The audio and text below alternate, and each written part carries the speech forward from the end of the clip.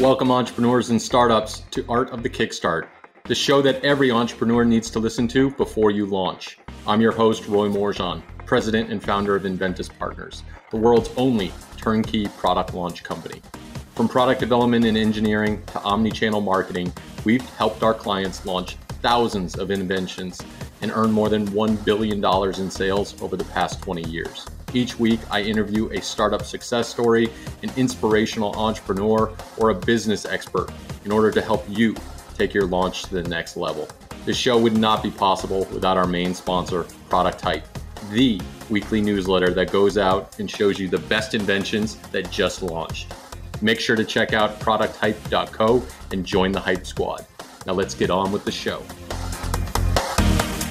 Welcome to another edition of Art of the Kickstart. Today I am super stoked because I am speaking with the CEO and co-founder of TendedBar, Mr. Justin Honeysuckle. And if you haven't heard of TendedBar, maybe it's been a few years since you saw their campaign launch over on Indiegogo, but they are a Jacksonville, Florida-based company behind an automated drink machine, serving wine, cocktails, and all those things. So Justin, super excited to have you today on the show. Welcome to Art of the Kickstart. Thanks, Roy. Appreciate it. Glad to be here. Yeah, no, this is going to be a good combo because I think our audience will truly resonate with the problem that you are solving. So if you would, talk a little bit about TendedBar and how it all started. Yeah, so TendedBar is an automated beverage dispensing machine. So we specialize in cocktails, beer, and wine, but truly the difference maker is in all environments, we make a real cocktail. So you're getting your vodka with your soda and a splash of cranberry, really all at the touch of the button. On top of that, we have proprietary facial recognition software that ties your face to your bar tab, to your account, so we can validate a person's ID and age in real time, in the moment, whether it's in a high volume environment like a stadium or an arena or an airport or a movie theater, all of those applications. And I think the biggest differentiator on top of that is, speed to service. Everybody's waited in line for a cocktail, whether it's, like I said, in any of those applications. And being that we can serve on one machine 35 people in less than 5 minutes, I think it just makes your experience that much more enhanced than what you came to see. Because as much as I'd like to tell you that your cocktail experience is number one, you're there to see a concert. You're there to, buy time at the airport and hopefully enjoy your travel experience. This is only there to enhance it. So let's take us back a few years ago in terms of when this idea came to fruition, right? I mean, I think maybe it was standing in line and be like, there's got to be a better way. But how did that, the genesis of the idea start and kind of the evolution of how you've gotten it to where it is today? So my brother, Jay Perkins, it was his idea in college. He was an engineering student at Purdue University. He had an idea of saying, I want to make an automated bartender for his senior design project in school. And we sat there and he did that. It, kind of got a little fanfare. He built the first version. It was a tabletop machine. Everything was kind of underneath the guts of the stainless steel table. Entered it into a contest called Recess. And it was essentially a Shark Tank for college kids. Got in at large bid, flew him out to Las Vegas, got to present the idea in front of a whole bunch of investors. Didn't win anything, but got some notoriety. Was like, hey, maybe we've got something here. Went back to the drawing board, was like, do I really want to go to work in the real world at that time? And Jay didn't. And he's like, okay, how do we do this? And he started just sending out email after email. The only one who replied to him was Mark Cuban. So Mark Cuban said, hey, send me a video. Jay sent him a little video showing how it works with some different food colorings, dispersing the different liquids into a cup. And Cuban jumped on it and said, hey, I'll come in, be your seed investor. What do you need? And to get things going. At that point, you got a small amount of initial upfront seed money to kind of build the first bar. At the time, Jay had just moved to Nashville, Tennessee, was looking for an application to put it out there with. There was a bar called Honky Tonk Central on Broadway and in Nashville. Put it in that bar, and I came in. I'm by trade an architect and designer, so I helped design the outside of the bar and the functionality of that, and Jay did all the guts to make it work. And we put it in there, and they never used it one time. It was, all our expenses, all our money and effort into one thing that never got used once. So at face value, it looked like a success, but it really wasn't much of anything other than saying, hey, we built a really good functional prototype that now sits in my office.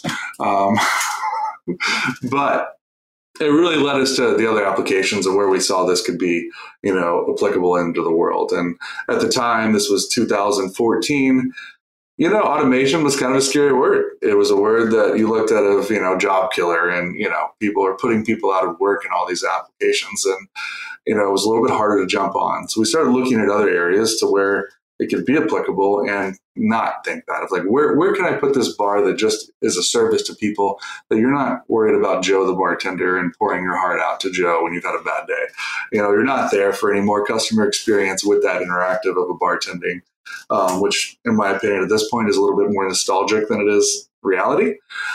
But high volume use cases came to the front of the line. I'm going to a concert, I'm going to a football game, a basketball game. I'm there to see that.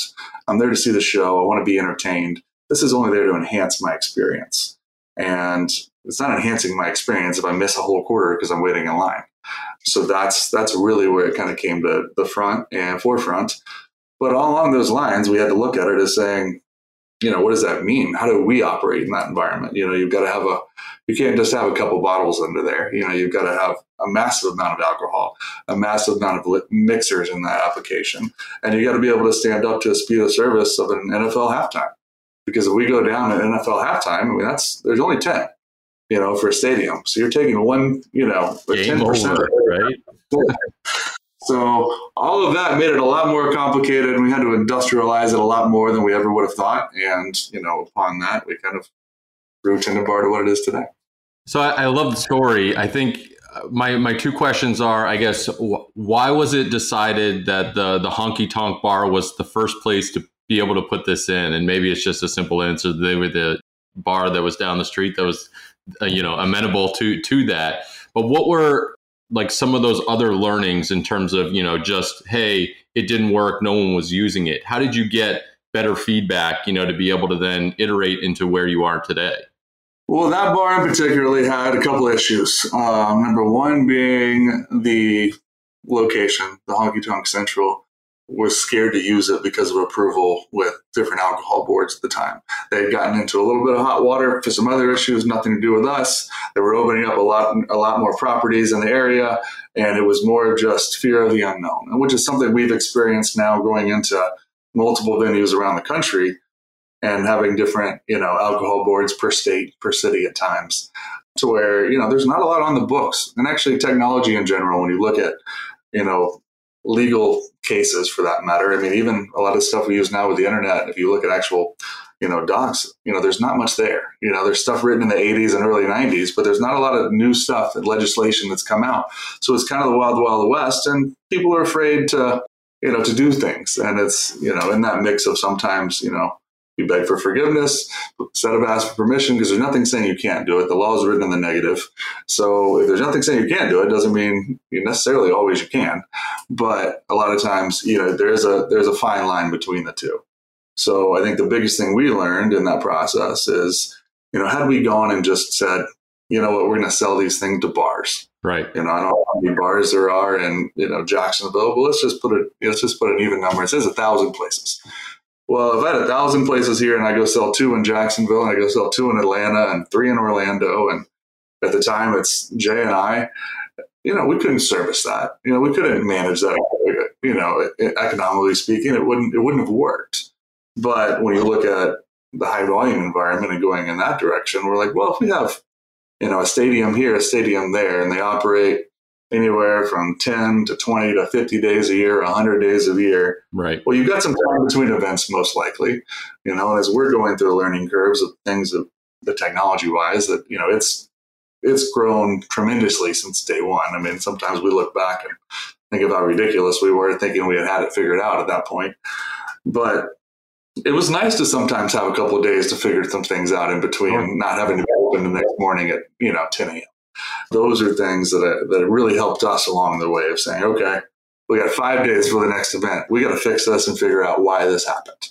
And as you're a growing technology company, there's little things that you change one thing and it has a downstream effect that you don't know until you get to the moment. And that still happens to this day at times. I mean, we're constantly, the evolution of TendedBar is constantly, as I call it, being upgraded. But, you're fixing small nuances that are just confuse people. I mean, one of the biggest things we implemented recently was simply having a pop-up that says, make sure you place your cup underneath the spout at the beginning of the transaction. Because I can't tell you how many people would just press pour, even though it says, make sure your cup's underneath there, and just pour a drink right down the drain.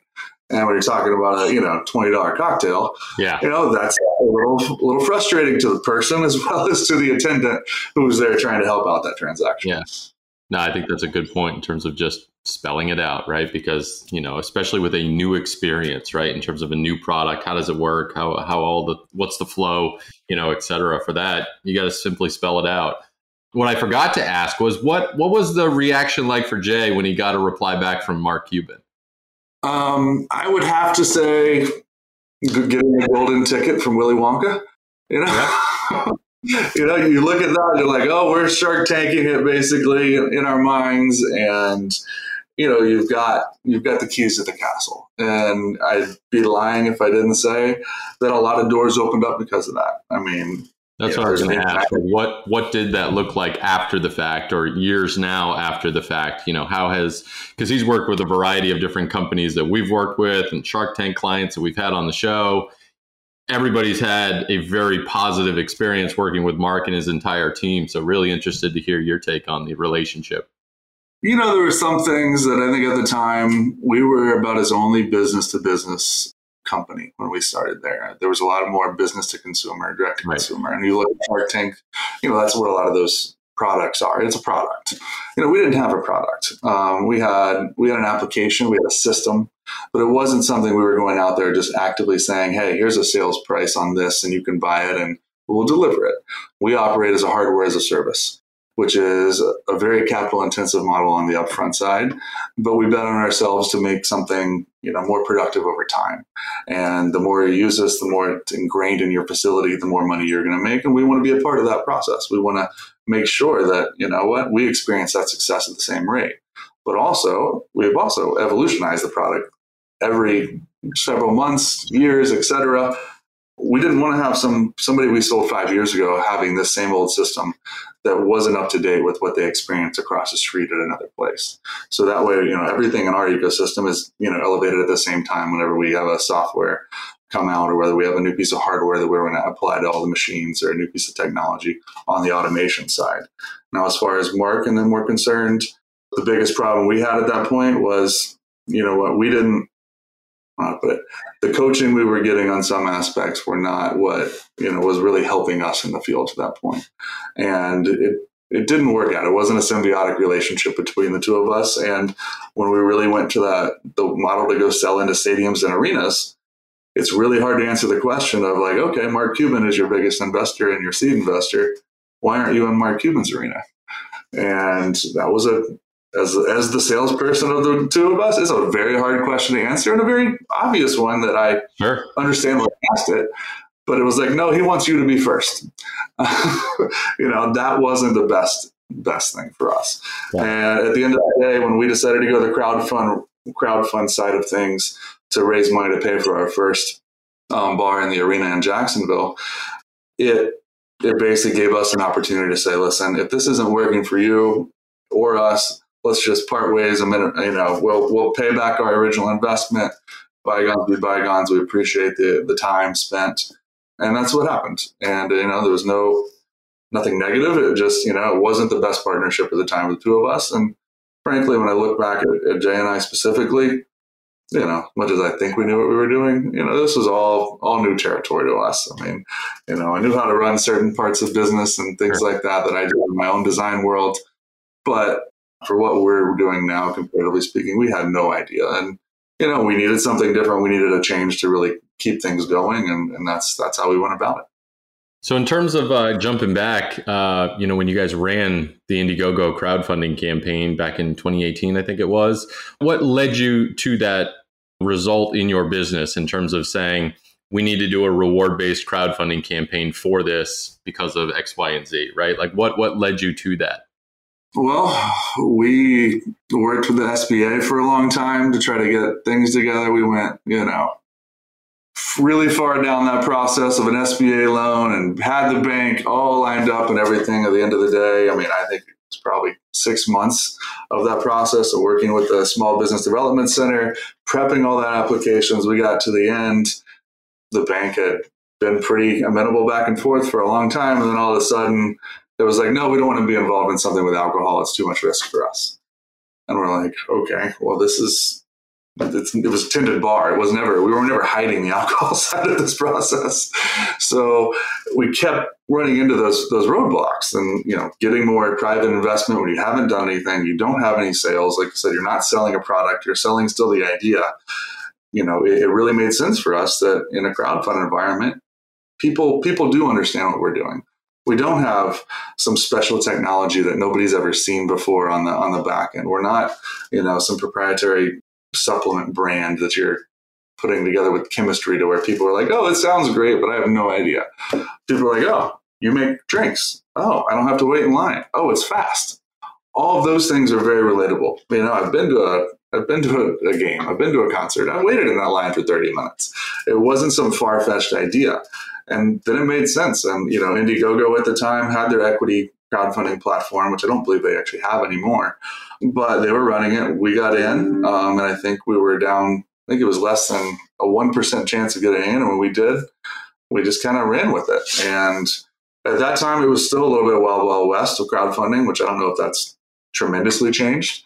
I think the more investors I talk to on a private side, having done a Series A now at this point in the middle of a current bridge round, the standardized investor world is still a little bit freaked out by it as a whole. But the one thing I have seen change in the 5 years since we've done it is if you have a good product and you have something that resonates, on the backside, if you need to go for a much larger, Series B later or anything, D accordingly, that's what matters. I mean, if you'll deal with all the things of having, we've got 400 investors, that are sitting together on a cap table. That is what it is. I mean, it's less than 4% of our company. It's there, but if your product's good and you can make money with it, people are going to see past that. But I'm not going to tell you it doesn't lend a couple challenges throughout the process, because it definitely has. Yeah, no, I'm sure it does. And, again, a lot of the companies that we've worked with do launch the product, get it in their consumers' hands. The customers love it. They want more. Give them an opportunity to not only drink the beer, but own a piece of the brewery, right? And I think in instances like this, it's very interesting because it is more of a B2B type play and not the consumer product, but it is a consumable for consumers that will then be at these events and places. So love the model. You guys have seen some tremendous growth, I think, during the pandemic as well. You mind touching on that in terms of, what you guys have been doing during the pandemic and how that's affected the business? Yeah, I mean, we were very lucky in the pandemic in a lot of ways, and unlucky at the same time. Coincidentally, my first week kind of full-time at TendedBar was the first week of the pandemic. So I closed down design-wise, left the people I was working with before, and all in preparation of we've had a great first 6 months in the market. We're making enough that I could get by going through that process. And then I remember the call from a good friend of mine who works in the Air Force. And he's like, things are going to get crazy here this week. He's like, I don't know what's going to happen. I can't even tell you everything, but it's going to get crazy. And I'm like, what are you talking about? Because I'll be honest, I wasn't keen on it at the beginning. I wasn't even really paying attention. I was just like, well, whatever, we'll see what happens. And I'm in Florida on top of that. So we thought a little differently here, apparently, as well, over time. But, for the first time, I didn't have to worry about making somebody I was working with upset by, posting on LinkedIn. I didn't have to worry about reaching out and people seeing, the design side of my business compared to the TendedBar side of the business. And, for the first time, all of these stadiums and arenas in the world, they were sitting there idle.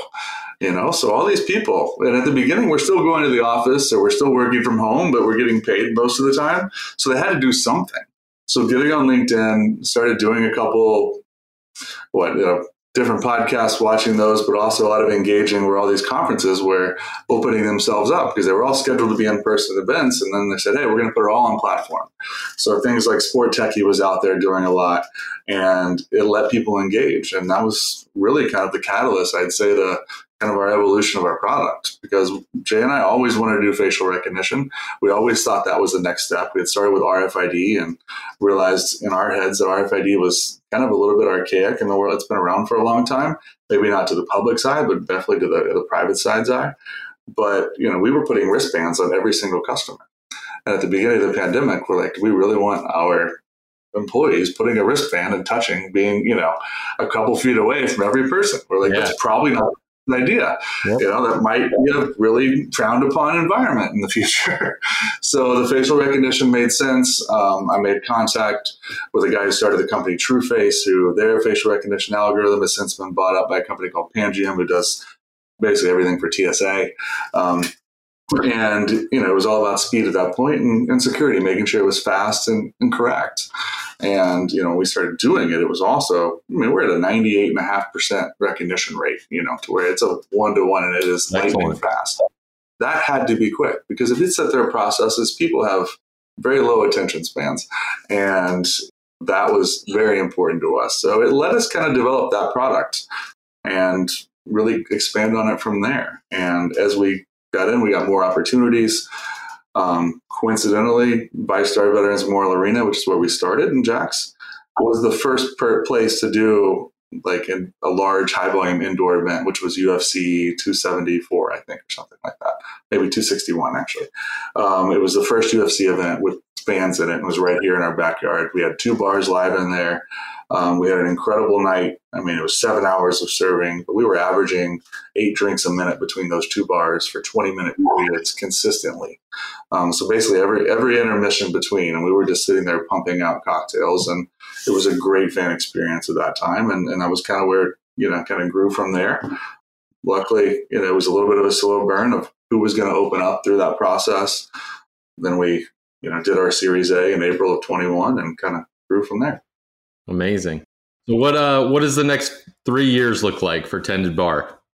So right now, we have a pretty good stronghold in the high volume environment. Now this environment, we've learned a bunch through this. Like I mentioned, we went to facial recognition. So in August of 21, we launched at the Jaguar Stadium. We had a kiosk environment where you went up, you got ID'd by a person, you went to a kiosk, took a picture of your face, swiped your credit card, allowed you to use the machine for that night or that event only, and would close out your bar tab. That process is not too different from what we're using now, except for the fact now you basically can walk up to the bar and do that same transaction on the bar. So it's, a little bit of a hybrid. We just launched, I guess, about a month ago. Because we went for about a whole year where we let people do it on their phone, to where you would scan your face on your phone, take a picture of your ID front and back. It would validate your ID, that you're 21. It was you on the ID. It was a real ID, and then let you into the system, and then put your credit card info in and let you into the system. It took about 2 minutes. If you were doing that right here at your desk, you wouldn't think anything of it. Right. Well, doing it in the field with 50,000 people with different versions of internet service, different Wi-Fi's, and different attention spans was very difficult to do. And allowing somebody to do something different, or making somebody do something different on top of already doing a whole new experience, we didn't have great success on it. And we really looked at that success where I'd have a promotional person, and he or she would be amazing right there, and they would be engaging, and we'd have a great night. And then all of a sudden the next night, that person would be a not so great promotional person. And we'd see success rates, usage rates just drop. And the volatility of that was just too much for us to handle, and we couldn't keep consistency there. So we're an automation company, so as much as we can remove the person out of that process, the better. And you also got to consider, which is something we totally overlooked, is that most people go to an event one time a year. Whether it's one football game, one concert, it's one event per year. So we were betting internally of saying, hey, Roy's going to come use this. And yes, it's going to be a pain in the ass on the first time. But after that, he's good to go. Well, Roy didn't show up for another year. Or Roy went to another concert, but it wasn't at a venue we're at. Or he, likes to go to football games, but he prefers basketball games, and we're not at the basketball arena. So we had to change our mindset to really look at all these people are first-time users and one-time users until we build our ecosystem big enough to make it consistent around the country. And that's just a different marketing set. It's a different engagement model. And in reality, it's just how we would be successful.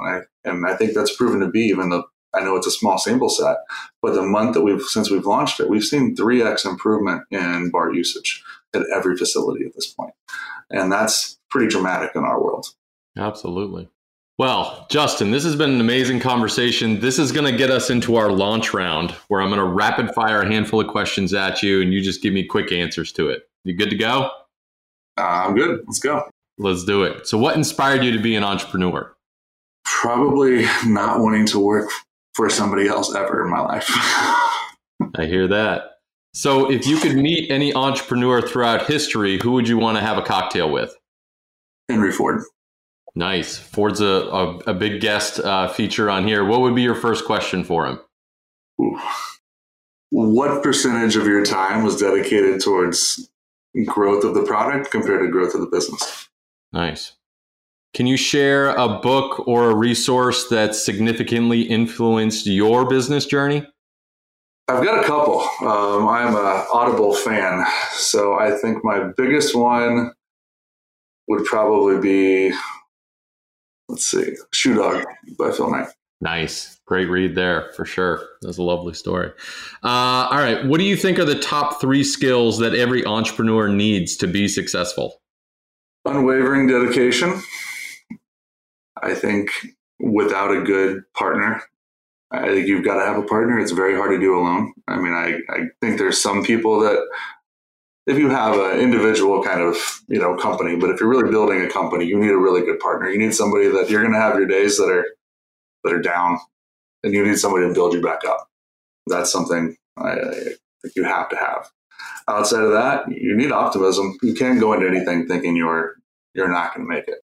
I believe, whether I like it or not, I have an internal optimism that, you know what, we're going to do it. This is going to make it to the next level. Nice. All right, last question, and I know it's been a few years, but what does the future of crowdfunding look like?